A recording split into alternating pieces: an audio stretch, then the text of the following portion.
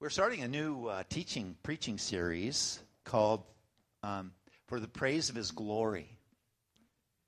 And I'm really excited about it. The Apostle Paul was a strong motif in the Apostle Paul's theology, living for the praise of his glory, doing things for the praise of his glory. We're going to unpack the nuances of that over the next 6 to 8 weeks this summer. And the keynote address is Brenda Mickelson sharing. And so let's give Brenda a warm welcome as she comes in and shares from the Word today. Brenda.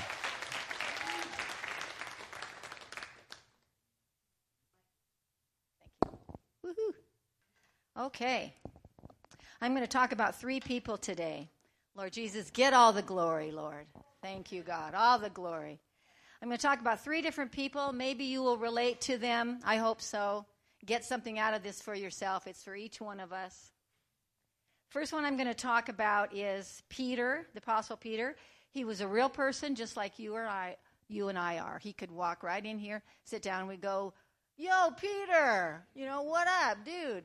And he'd be a real person, but he's in heaven now. So my first point is God can use little old me. And this is each one of us. God can use me.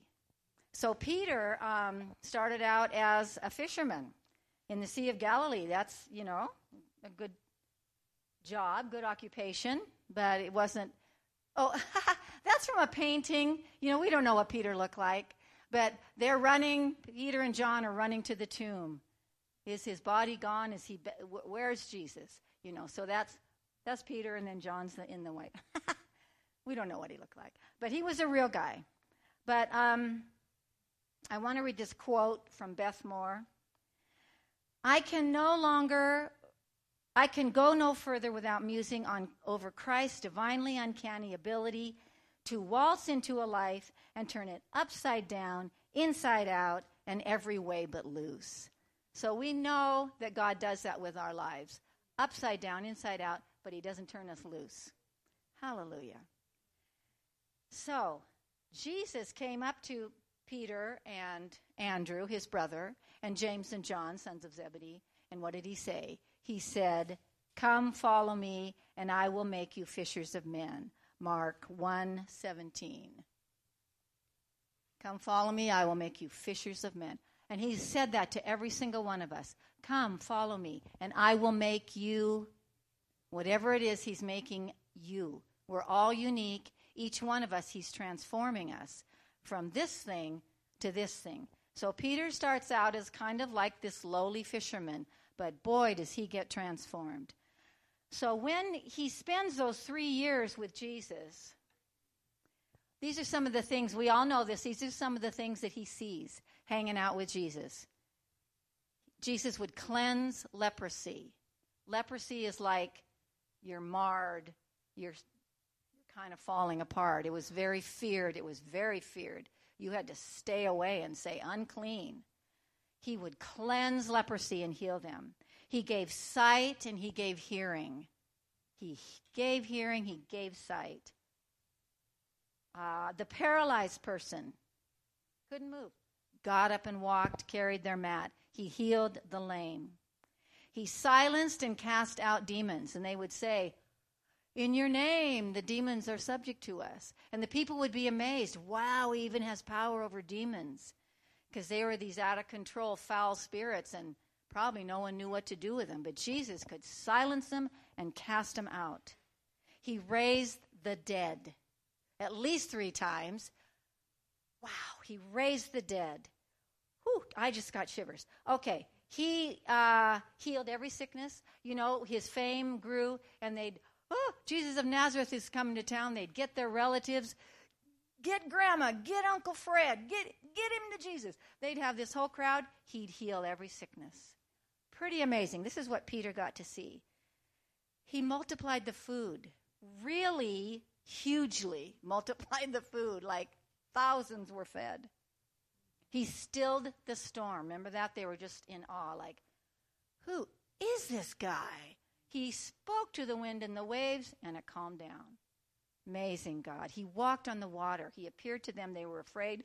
It's a ghost. It was Jesus. And he told Peter to Peter's, well, if it's really you, have me walk out there. So he goes, okay, come on. And so then Peter takes a few steps and gets afraid and starts to sink. We're talking about Peter. He's just a regular guy. He was transfigured on the Mount of Transfiguration, bright like the sun, glorious. He's a glorious being. He showed kindness to sinners, like the lady at the well. She was just a Samaritan lady at the well who'd had 5 husbands. But he went and found her, didn't he? Talked to her. He talked to Zacchaeus. This little short guy couldn't see Jesus, went up in the tree, and he was a tax collector. No one liked him. He was a sinner, and he was kind to him. He was kind to Matthew, come and follow me. He was a tax collector, but he followed Jesus and became one of the disciples. He won every argument and every challenge. They could never out-argue him. And I don't think he just wanted to argue. It's this, they'd try to test him. Well, teacher, blah, blah, blah. And he just, every time he'd just turn it around. He'd humiliate them. They deserved it. I don't know that he wanted to humiliate them, but they were wrong. And so they'd test him, and he won every argument. But it really unraveled quickly. He tried to tell them, I'm going to be, arrested, going to be mocked and hurt and killed, and then I'm going to rise again on the 3rd day. Well, that's unprecedented. What does that mean? Like, people die, they don't come back. They just didn't get it. And so here he was. They got him. They all fled. It was a bad moment. They tortured him. They whipped him mercilessly, and they killed him on the cross, and he was dead. So if you can think of that, if I was that person, and I'm Peter, and all this greatness, all this, he always was the coolest one. He was God. He was the Messiah, and he's dead.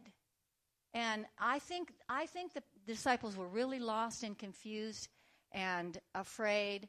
But then, within 3 days, he's back, and he's appearing to them. So, I don't need that clip. Okay.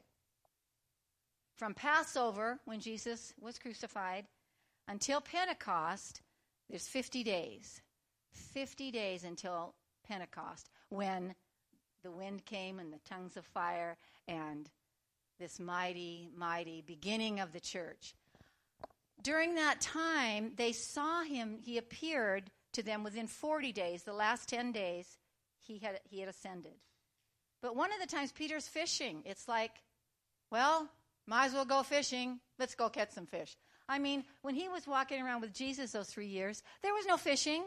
And later, when he's, the church has begun and he's there as head leader, there's no fishing. It's like, well, Jesus is gone. Well, let's go fishing. And, of course, Jesus appeared to him. He walked with him. Do you love me, Peter? Feed my sheep, feed my lambs. So I feel like when I love to read the Gospels. And, you get this feeling like he's wonderful, he's doing everything right. And then the last couple chapters, like, here it comes. Oh, they got him, they crucified him, and then he's resurrected. And you go through each of the Gospels. I always feel this way, like, oh, yeah, the cross, ooh. And, I can just feel like their confusion and their loss. But then, if you keep reading and you get into the book of Acts, which is next, Matthew, Mark, Luke, John, Acts, and the 2nd chapter of Acts, when Pentecost, that day of Pentecost, when the mighty wind came, the tongues of fire, everyone speaking in tongues, this whole crowd coming around, big crowd came around, because at least 3,000 got saved that day. Big crowd came around, some of them laughing, mocking him. Well, they're just drunk. Peter is like a different person. That always strikes me like he just seems entirely different. I believe within those 40 days and those 50 days, he had a major transformation. That Jesus came to him and said, yes, this is what we had, this is what we did. This is the new thing. This new thing is coming. It's going to be good. Don't worry if I'm gone. I'm not really gone. God is sending the Holy Spirit. It's going to be good. And so then, in Acts 2:14, let's see, I'll read it. But Peter, standing up with the 11, raised his voice and said to them, Men of Judea, and all who dwell in Jerusalem, let this be known to you, and heed my words. Another translation says, listen carefully to what I say. And then he explains to them, this is from the prophet Joel, in the last days I will pour out my spirit, your sons and your daughters will prophesy.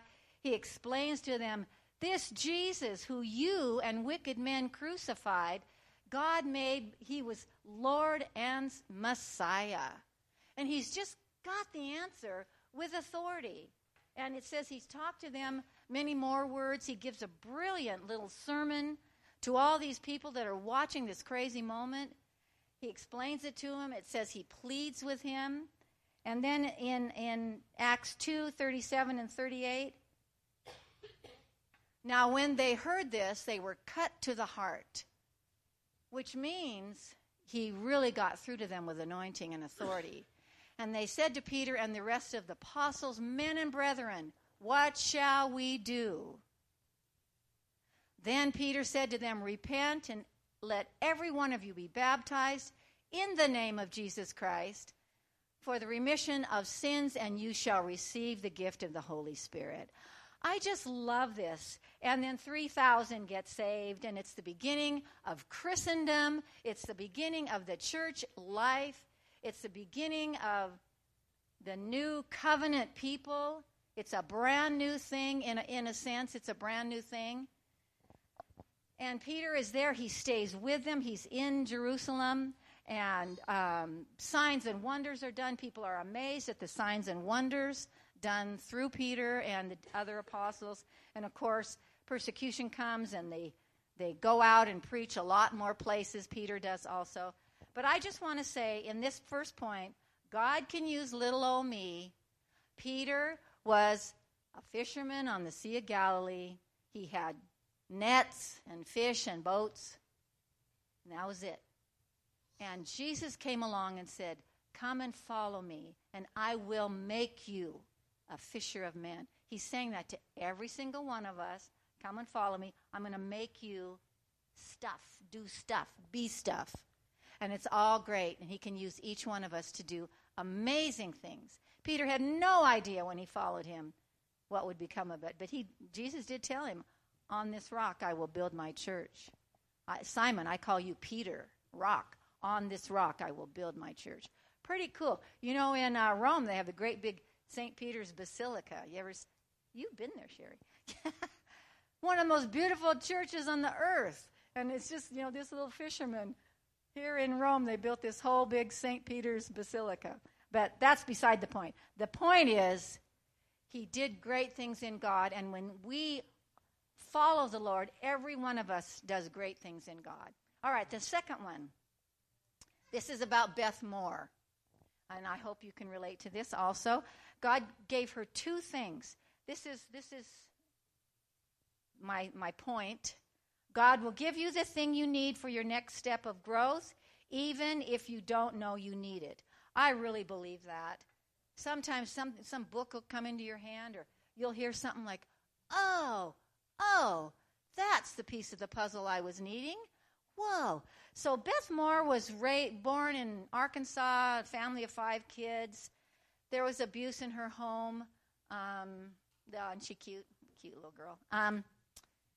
Then they moved to Houston. They used to laugh at her with her Arkansas accent. She said she was in high school, and she never said anything because she was new. And finally she says, I don't know what overcame me, but I raised my hand and I gave an answer, and the whole class burst into laughter because of her thick Arkansas accent. And every time from then on, whenever she'd raise their hand, they'd all go, call on her, call on her. Too funny. But she loved Houston, and that's where she lived. As a young girl, she felt a call from God. She felt his presence come into the room, and she felt and knew, I'm going to serve the Lord. I'm going to serve God. And she even told her fiancé, I'm going to serve God. I'm going to work for God. And he's, okay. He loved her, wanted to marry her, so okay. But so what she first did was teach an aerobics class. It was kind of a craze in America. Remember Richard Simmons and Feel the Burn and 1 and 2 and 1. Anyway, they said, you were in cheer when you were in high school. You should teach aerobics here for our church. They're a big Southern Baptist church. So she kind of studied and figured out, and she started a class, played Christian music, and she said for 7 years we did Making Fitness Count for Christ. She said it was a lot of fun. We laughed a lot. But she spoke once at a tea. She spoke about that, making fitness count for Christ. And she actually put on some music in the end and had them do some little, things, even in their pretty little church clothes. And this lady in their church, who's one of the main kind of speaker ladies, kind of godly lady, came to her and said, you should be doing that. You have a gift. You are a teacher. You are a speaker. You are gifted. And when you read her books, any of her books, she's really a creative communicator. I love reading her books. But this lady, let me just tell you, there's a Christian culture in the South, probably mostly in Texas. It's like Southern Baptist Texas church ladies.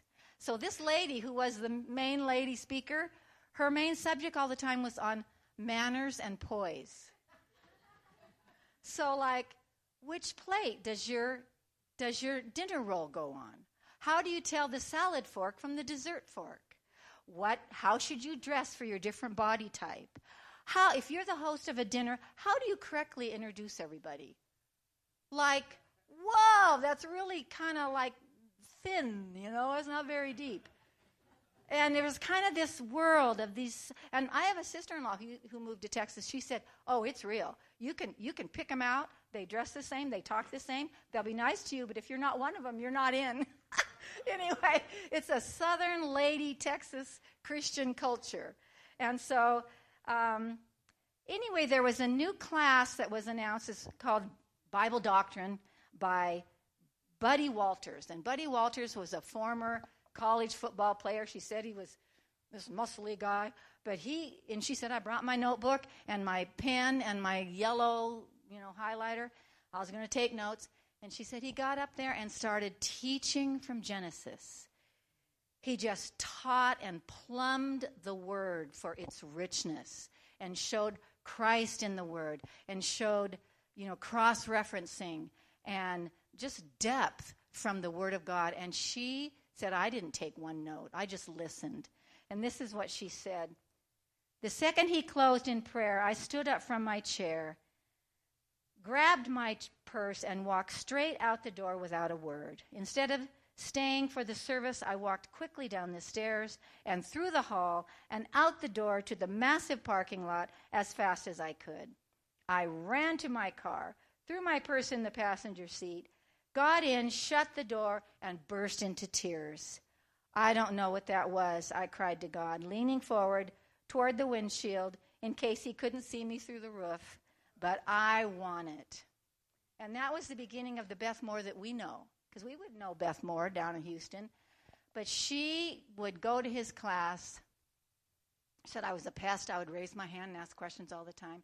He would give her assignments, and she'd come up with them, and he'd say, you can't possibly have that done. And she, oh, yeah, I have it done. Because she just loved learning how to study the Word, not poise and manners. And also, she was asked to teach a Sunday school class before this. She taught the ladies, the young mothers, for a year. She said, I dreaded it, but I did it. And she said, I wasn't even good at it. I gave them a pep talk every week. That was it, a little pep talk. Because the culture there was, I don't know, something was missing. But this wasn't missing. So he would teach her how to use concordances and reference books and study the Word and probably learn how to find out the Greek meaning and, Hebrew meaning. And she became the Beth Moore that we know if you read any of her books or listen to any of her tapes or if you've ever gone to a conference. And she taught the Bible for 23 years.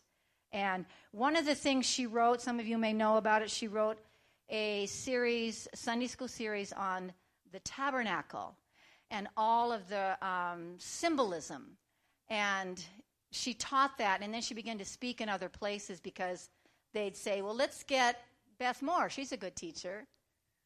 And she became kind of known around there. And you know how if sometimes you write a book and you'd like to see if you can get published and you send it all out and so forth? People came to her and said, we want to publish your series on the tabernacle and have that be a book. So that happened, and she began to get well known. Eventually, people came to her, and she wrote many more other books. People came to her and said, we want to do events. We want you to be the person where it'll be Friday night and Saturday morning and Saturday afternoon. Then we'll fly you home so you can go to church on Sunday. She said yes to it, and she began speaking a lot of different places, and sanctuaries began to be too small. They started filling up arenas, and she just became Beth Moore, this person who would speak at great big events. All the while being a very regular person. She said one time she was up high, and she could see all the people, tons and tons of people coming, and she said, I just, coming to the arena somehow from wherever she was. But she said, I just fell to my knees. Oh, God, oh, God, oh, God, help me, God, help me, God. I mean, it was, even to her being pretty gifted, it was still overwhelming. So the second thing he gave to her, so he gave her that gift of showing her how to study the Word and not just be this little Texas flower Christian lady, to study the Word and be a serious person of God. The second thing he gave to her, and I think many of us can relate to this also, she was asked by her pastor to listen to a young lady who had had abuse in her childhood. She was a young missionary wife, and she was itinerating here in America for a while. And she didn't want to. She didn't want to meet with her. But he said, oh, yeah, I think you're the one. I think you should do it. So she did it. They met in this kitchen, and the pastor and the wife left. It was their house. And the lady began to talk about the trauma from her childhood. And she said, as she began to talk, my ears started ringing. I got sweat on my upper lip. I kept thinking, oh, it's too hot in here. No, it's too cold. Oh, I'm hot. No, I'm chilled. She said, I felt like the table got longer and longer. I could see her mouth speaking. I couldn't hardly hear her. She just had a major crisis of, it's like the Pandora's box opened of her abuse. And in this culture, I think it was so shameful. Just, no, we're not going to look at that. We're never going to talk about that again. But those things live a life of their own within you. And so, we have to get them out, is what I want to say. And so she said, I got out of there. I don't even know what I said. I don't know if I was nice. Usually I pray for people, but I just was freaking out. So she said for the next months and years, dealing with the flashbacks that she had successfully before that been pushing down, she said, I felt like I was going to lose my mind. I would often say to myself, just keep it together, just keep it together. And she'd go about her day, but she said night would come and I'd just see all these old things from my childhood. And I don't think also that church had a culture of healing. We should be able to say, get it out, talk to somebody, get prayer, pay for counseling, pay for good counseling, Christian counseling, but get it out. And what I want to say is, if there's been that stuff, and this is a fallen world. If you're one of those where there was abuse, you're not unique. So much can happen. Figure out, what was done by who. What did they do? What did it make me feel like? What were the lies I believed? They can be like, you're dirty, you're a loser, no one will ever love you. You're weird, you're different, you deserved it. Just any terrible lie. And learn to get help to forgive, and get the love of God in your heart to get free. She had to get free. So from that, she also wrote a book called Breaking Free. I haven't read it yet. I'm going to get it. So I just say that as a resource to anyone that understands this and would like to get better. Beth Moore has a book, Breaking Free. It's probably very good. So those are the two things that God gave to her. This Buddy Walters teaching her how to study the Word, and from that, oh my goodness, she has blessed so many people. And the other one was getting out of denial and getting real, just getting real about life and about herself, and then getting free. All right, the third one is we're going to talk about Nikki Cruz. Here it is, number 3. God can find you, save you, and transform you, even though you have been deeply wounded or sinned a lot. You want to put him back up there? Is that possible? He's speaking. He's weeping there. He has a tender heart at this point in his life. And you guys kind of remember The Cross and the Switchblade? It was a movie. Pat Boone played the part of David Wilkerson. Well, Nikki Cruz was born in Puerto Rico. His father and his mother were Satanists. His father was a powerful Satanist. When he was born, he was dedicated to Satan, and blood was sprinkled on his head. So his father's mantle, he said, was my bane in my childhood. They were terrible parents. He had a brother and a sister. He had an older brother and a younger brother. I don't know if they were sisters. But they were mean. He said my father lived to just intimidate and control people and frighten them. And there were manifestations, demonic manifestations from his powerful Satanist life. And his mother, he said she was a witch. And she was terrible. She was awful. She would hit him when he was like 4. He remembers being passed out on the floor and waking up in blood. 4. She would hit his head against the wall and he would bleed.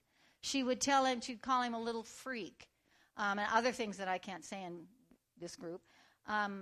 So they were just meeting. His dad one time locked him in a coop with some birds, and they were all troubled that he was in there, so they were flying around scratching him, and it just broke his heart. Why would my dad treat me like this? I think he had to stay out there the whole night.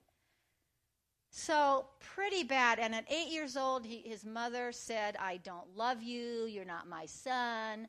I don't want anything to do with you. And he said something in him just died. He said, I died inside. Because I would look at her in her eyes and try to find love, and I never found any. She was just cold. And he said, I just got cold and hard, died inside. And he hated her because she didn't love him. So he's got hate in there. So he moved to Brooklyn at 15. Many young men would move to New York, move to America to try to see something better than Puerto Rico. And he instantly got into the street life. He started a gang called the Mau Maus, and he chose that name because during that time there was a Mau Mau insurrection in Kenya, and they were known to be violent and scary. He said, we picked a name that would put fear in people's hearts, and they were the Puerto Rican gang, and they would fight, they would rumble, it's called rumbling, they did drugs, they did anything terrible is what they did. And the police would say, this is the worst group is the Mau Maus, because there was all kinds of gangs, the bishops and the sons of Egypt and all these different gangs. And one of the people that was his friend said, his name was Israel, said, you had to be in a gang. If you went down the street into someone else's neighborhood, they would just beat you up unless you had people that would defend you. So it was a crazy, terrible world.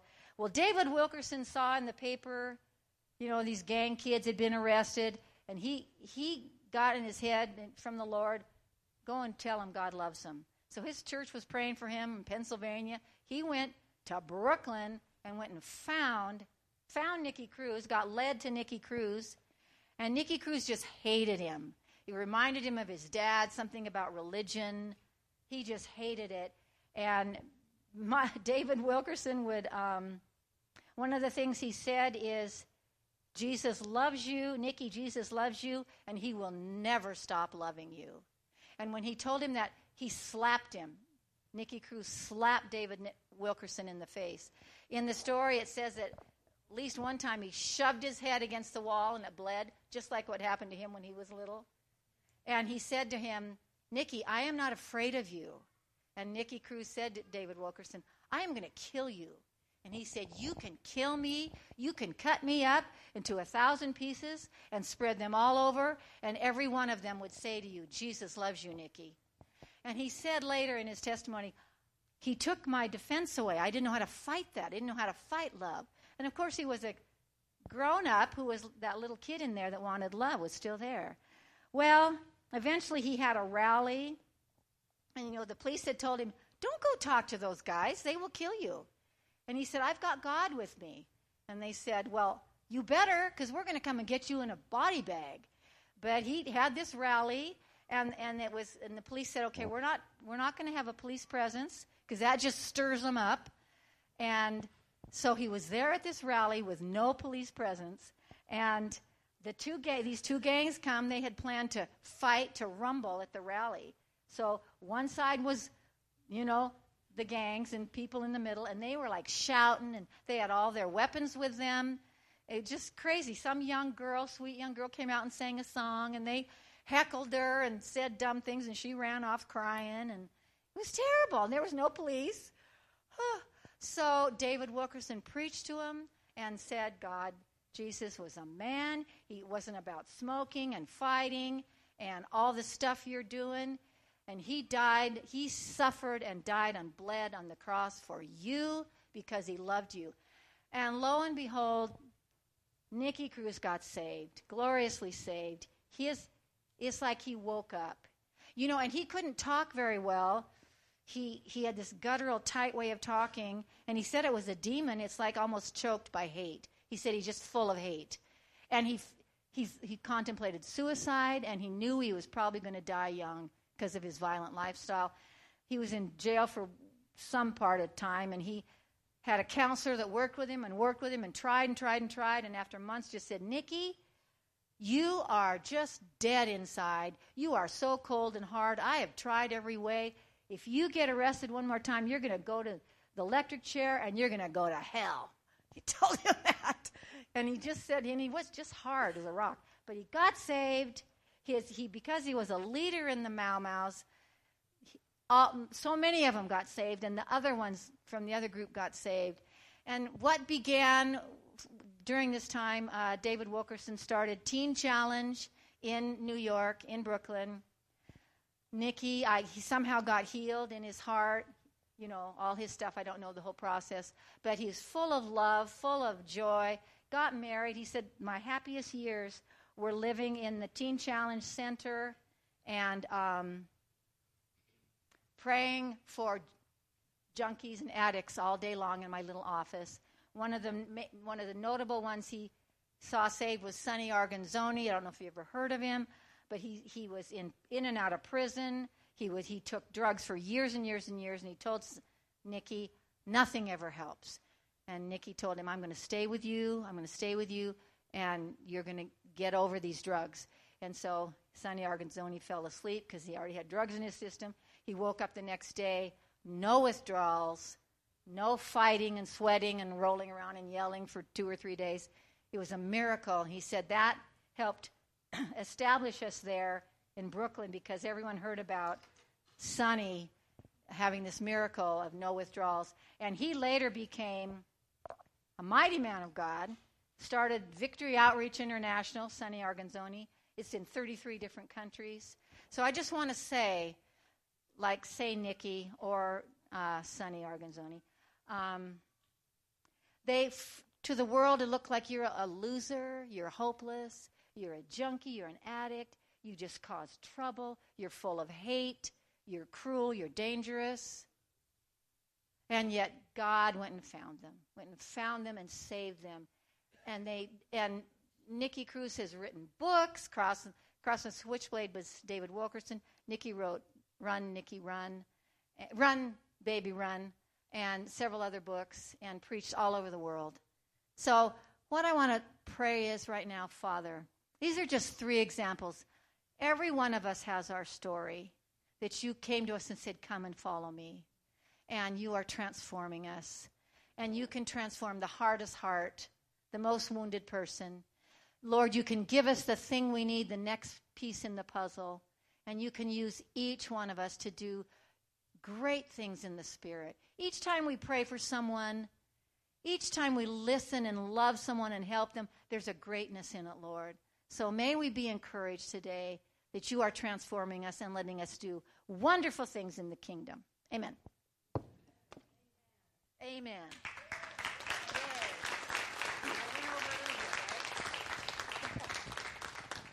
Let's stand up. In light of Brenda's talk, I want to remind you that when Jesus said about the good shepherd that he'd leave the sheep in the fold and go out and find the one that was lost, that's a present tense reality. That he's always searching, always finding you every day. And when he finds you, he carries you, holds you close. He's your good shepherd. You know, Psalm 23 is written in the present tense, not the past tense, not the future tense, present tense.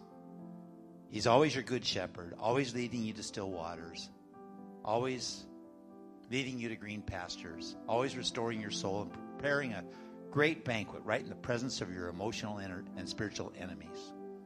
There's always victory, and your best years are ahead. No matter how old you are, remember Moses just started when he was 80. Your best years are ahead, and Jesus is leading you into amazing, amazing things, no less than the 3 people Brenda talked about.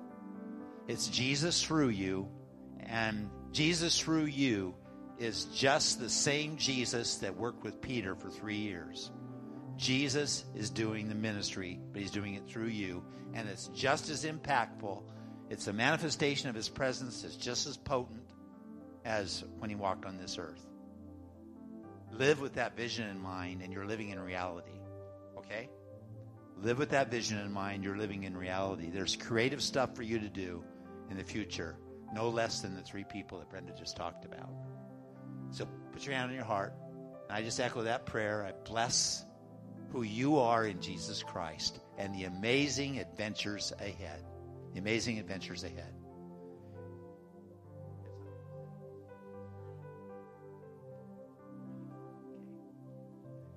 So, get after it, okay? Don't let anything stop you. There's nothing that can stop Jesus in you. Can you say that? There's nothing that can stop Jesus in me. There's nothing that can stop you. Okay. We have a pastoral care team to pray for you at the front. Invite you to come up and get prayer if you'd like prayer for anything. There are people here today that don't know Jesus yet. I feel like there's 2 or 3 of you that don't know. Your spirit's dead, and your spirit needs to get born again. Come up to the front. We will help your spirit to get born again so you can get started on this great adventure with Jesus that Brenda talked about for the praise of his glory, okay? Let this day be your day. Don't delay any longer. Don't procrastinate 1 more second. Come up and get born again, born from above. Get the healing prayer you need. Get the miracle you need today.